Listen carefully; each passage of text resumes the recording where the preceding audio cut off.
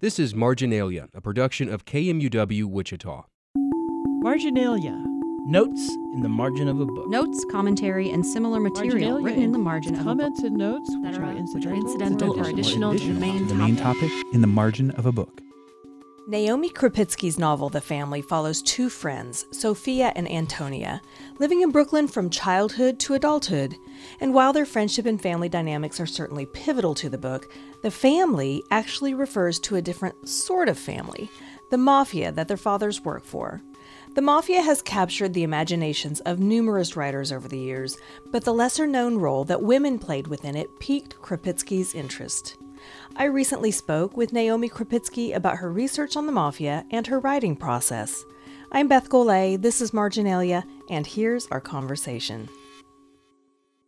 So your book is titled The Family. Can you tell us about it? I mean, how did you describe it when you pitched it? So I didn't pitch it because it's a novel. I wrote the entire thing on my computer in my living room, in my apartment, and then I sold it afterward. But the way that I have come to describe it now is that The Family is about two little girls who grow up together in adjoining apartments in Red Hook, Brooklyn, from the 1920s to the 1940s. These girls are really polar opposites. So there's Sophia, who is loud, bold, wild, intense, a rule breaker. And then there's Antonia, who is more introspective, quieter, just more thoughtful. And the two of them grow up together. They play off of each other their whole lives, and we get to see them become parents and fall in love and sort of figure out who they want to be. And all of this happens in the context of the mafia. So their fathers are mafia members. They grow up in a mafia family. They go to these Sunday dinners every week with the whole mob and their whole families, which are really intertwined, sort of what is family with a capital F, the mafia, and what's family in terms of sort of their parents and their siblings and the people they grow up with. So what is it about the various quote-unquote organizations in New York that really piqued your interest? Can you tell me about your research process? Because your book made me curious about any nonfiction material or inspiration that might be out there, but I was almost afraid to Google Italian mafia or Jewish mafia. Absolutely. There were definitely a couple of moments when I was researching where I was like, well, we'll just hope no one's looking at my search history. So yeah, my research came from all over. You said nonfiction just now, and I absolutely had nonfiction sources. I credit fictional sources for a large part of my research about New York, my research about sort of the food and culture that I was writing about, my research about the mafia. But then I also was able to do things like go on Facebook and look in groups where Sicilian Americans talk about how their specific grandmothers made a specific dish. You know, you can look now on the internet at blocks in Brooklyn in 1938 and then again in 1940. And so I was able to really immerse myself in the culture and the world that I was trying to write about. And that includes reading fiction about it and just immersing myself in that way. As you mentioned, we are introduced to these families through two little girls, Sophia and Antonia. And shortly after we meet their parents, we learn how they are all related, which they are not related other than the family with a capital F. I'm wondering about the writing as an omniscient narrator across the decades, because, you know, we see the world through a 5-year-old's lens and then through a 9-year-old and then a 14-year-old and then continuing on through adulthood. Was that challenging to imagine them at various stages in life, or am I just projecting myself? Yes, of course. It was a really big project to be in so many characters' heads across so much time. But it was also immediately the angle that I got into the world from. So the narrator was always omniscient. The book always spanned this huge amount of time. And absolutely, I didn't always do it well at first. So I learned a lot through this process about how to characterize someone so that you both get to see into their head in a way that you really can't see in any other art form. So this is what fiction can do, right? Is to give you these teeny tiny little emotional fluctuations that, you know, film approximates in different ways, but in fiction, you get to see it in words.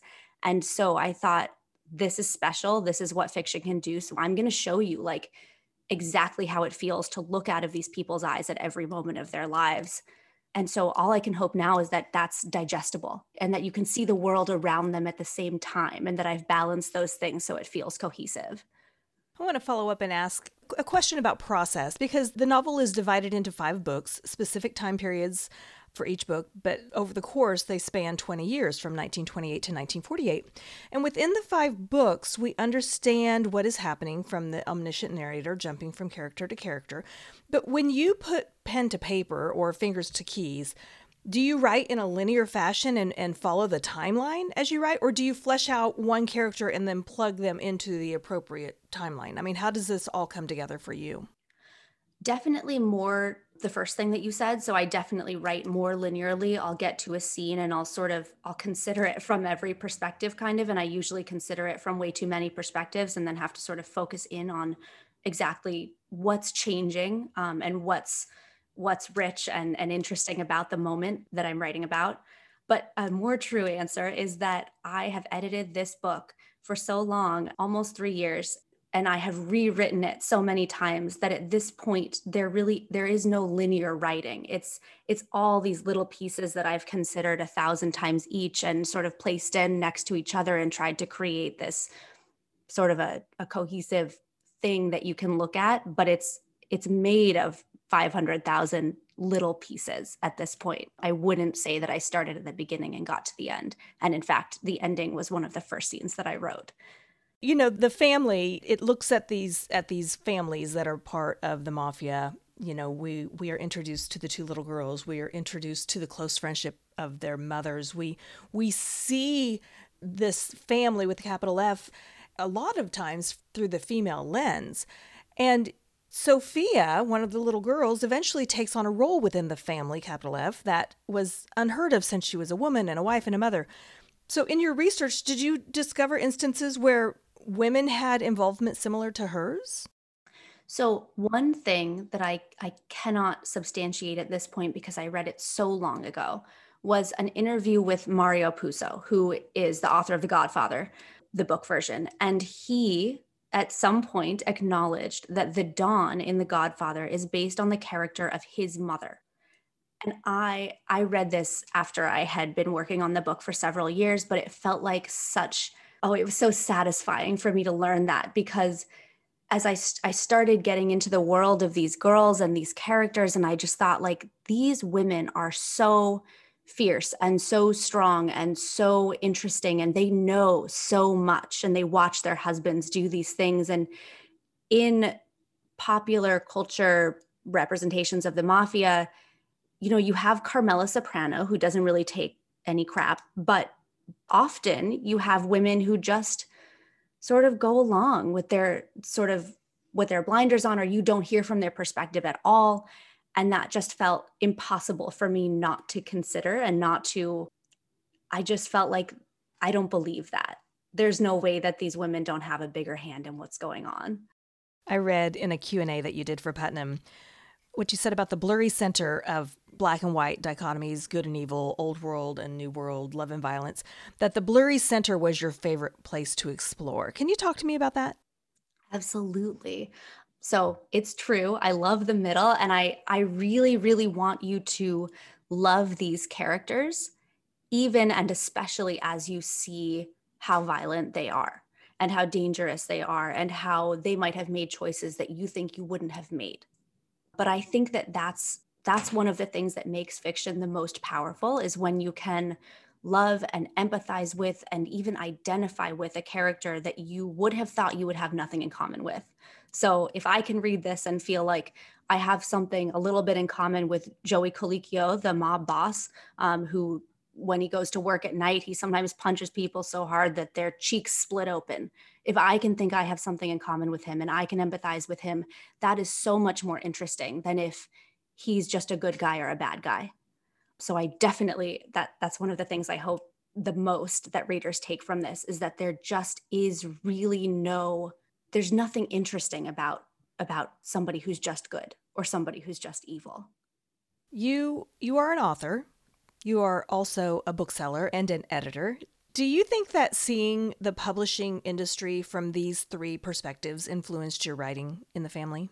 Yeah, so I didn't work in the publishing industry for very long. I worked as a freelance editor, mostly in an academic context, but I think that learning to communicate with people about their writing absolutely helped me learn how to take criticism of my own writing and how to take it in a constructive way and how to see everything I was taking in as a useful tool that I could use to make the story better.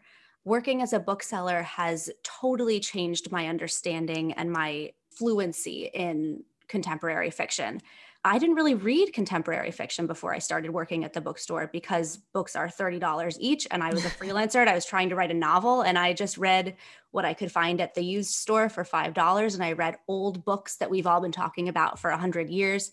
And it's been just really, really cool and interesting to get to read books as they're coming out and to get to situate my own book in the world that it's entering, it is the world of, Toni Morrison and Virginia Woolf, but it's also the world of authors who are writing today. And that's been so, so valuable for me.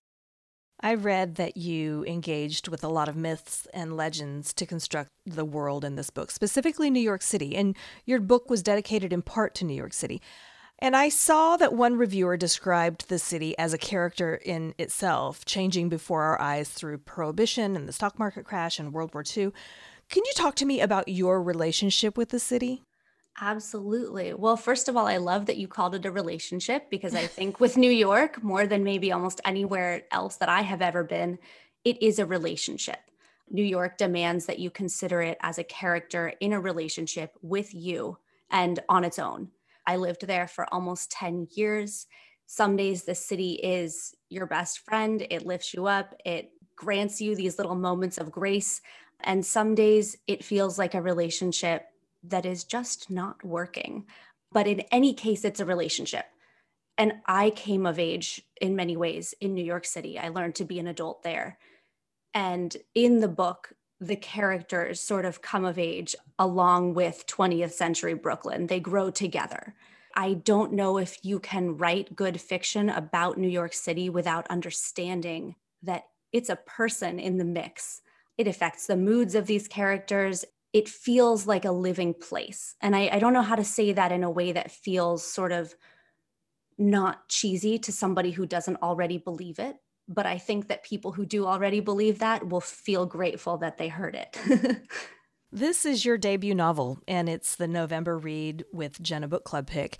How are you feeling right now about having this brand new thing out there in the world and having it recognized so early? It's been a very wild week. Yeah, a lot has changed for me this week. I have been keeping a lot of secrets about how much incredible publicity this book is getting for a long time. And so in large part, it's so much of a relief to have it out there. And I think, more than I would have expected, the book feels like its own person now. While I was writing it, it felt like it was a part of me. It felt like an arm. And the idea of this many people reading it would have filled me with just like a cold sort of dread. But I've been working on it for so long, and it's been separate from me for almost a year now while it's been in production. And so I'm so grateful that it's reaching this many people, and I am really enjoying watching it go out there and seeing what happens to it and just being able to be almost like an observer in the process.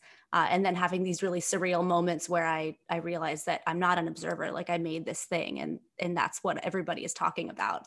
So it's been incredible. It's been an amazing week. I want listeners to know that I told Naomi ahead of time that I would avoid all spoilers. We haven't really talked about plot a lot because I do not want to spoil it for the future reader. But is there anything that you want to talk about that I haven't asked? Let's see. I'm looking at my little questions too here. And I'm trying to remember what I said in this interview and what I just said in the last one. That must be tough just to do them back to back to back. Well, I've never done this before, and it's actually fun, but it is now at this point, this is my third one. And so now I'm like, I know I said something really good in the last one and I'll never be able to conjure it again. So I just have to let this one be like exactly what it is. But thank you for asking. Well, Naomi Krupitsky, the novel is The Family. Thank you so much for joining us today. Thank you so much for having me. It's been such a pleasure to be here. That was Naomi Krupitsky, author of the book The Family, which was published by Putnam.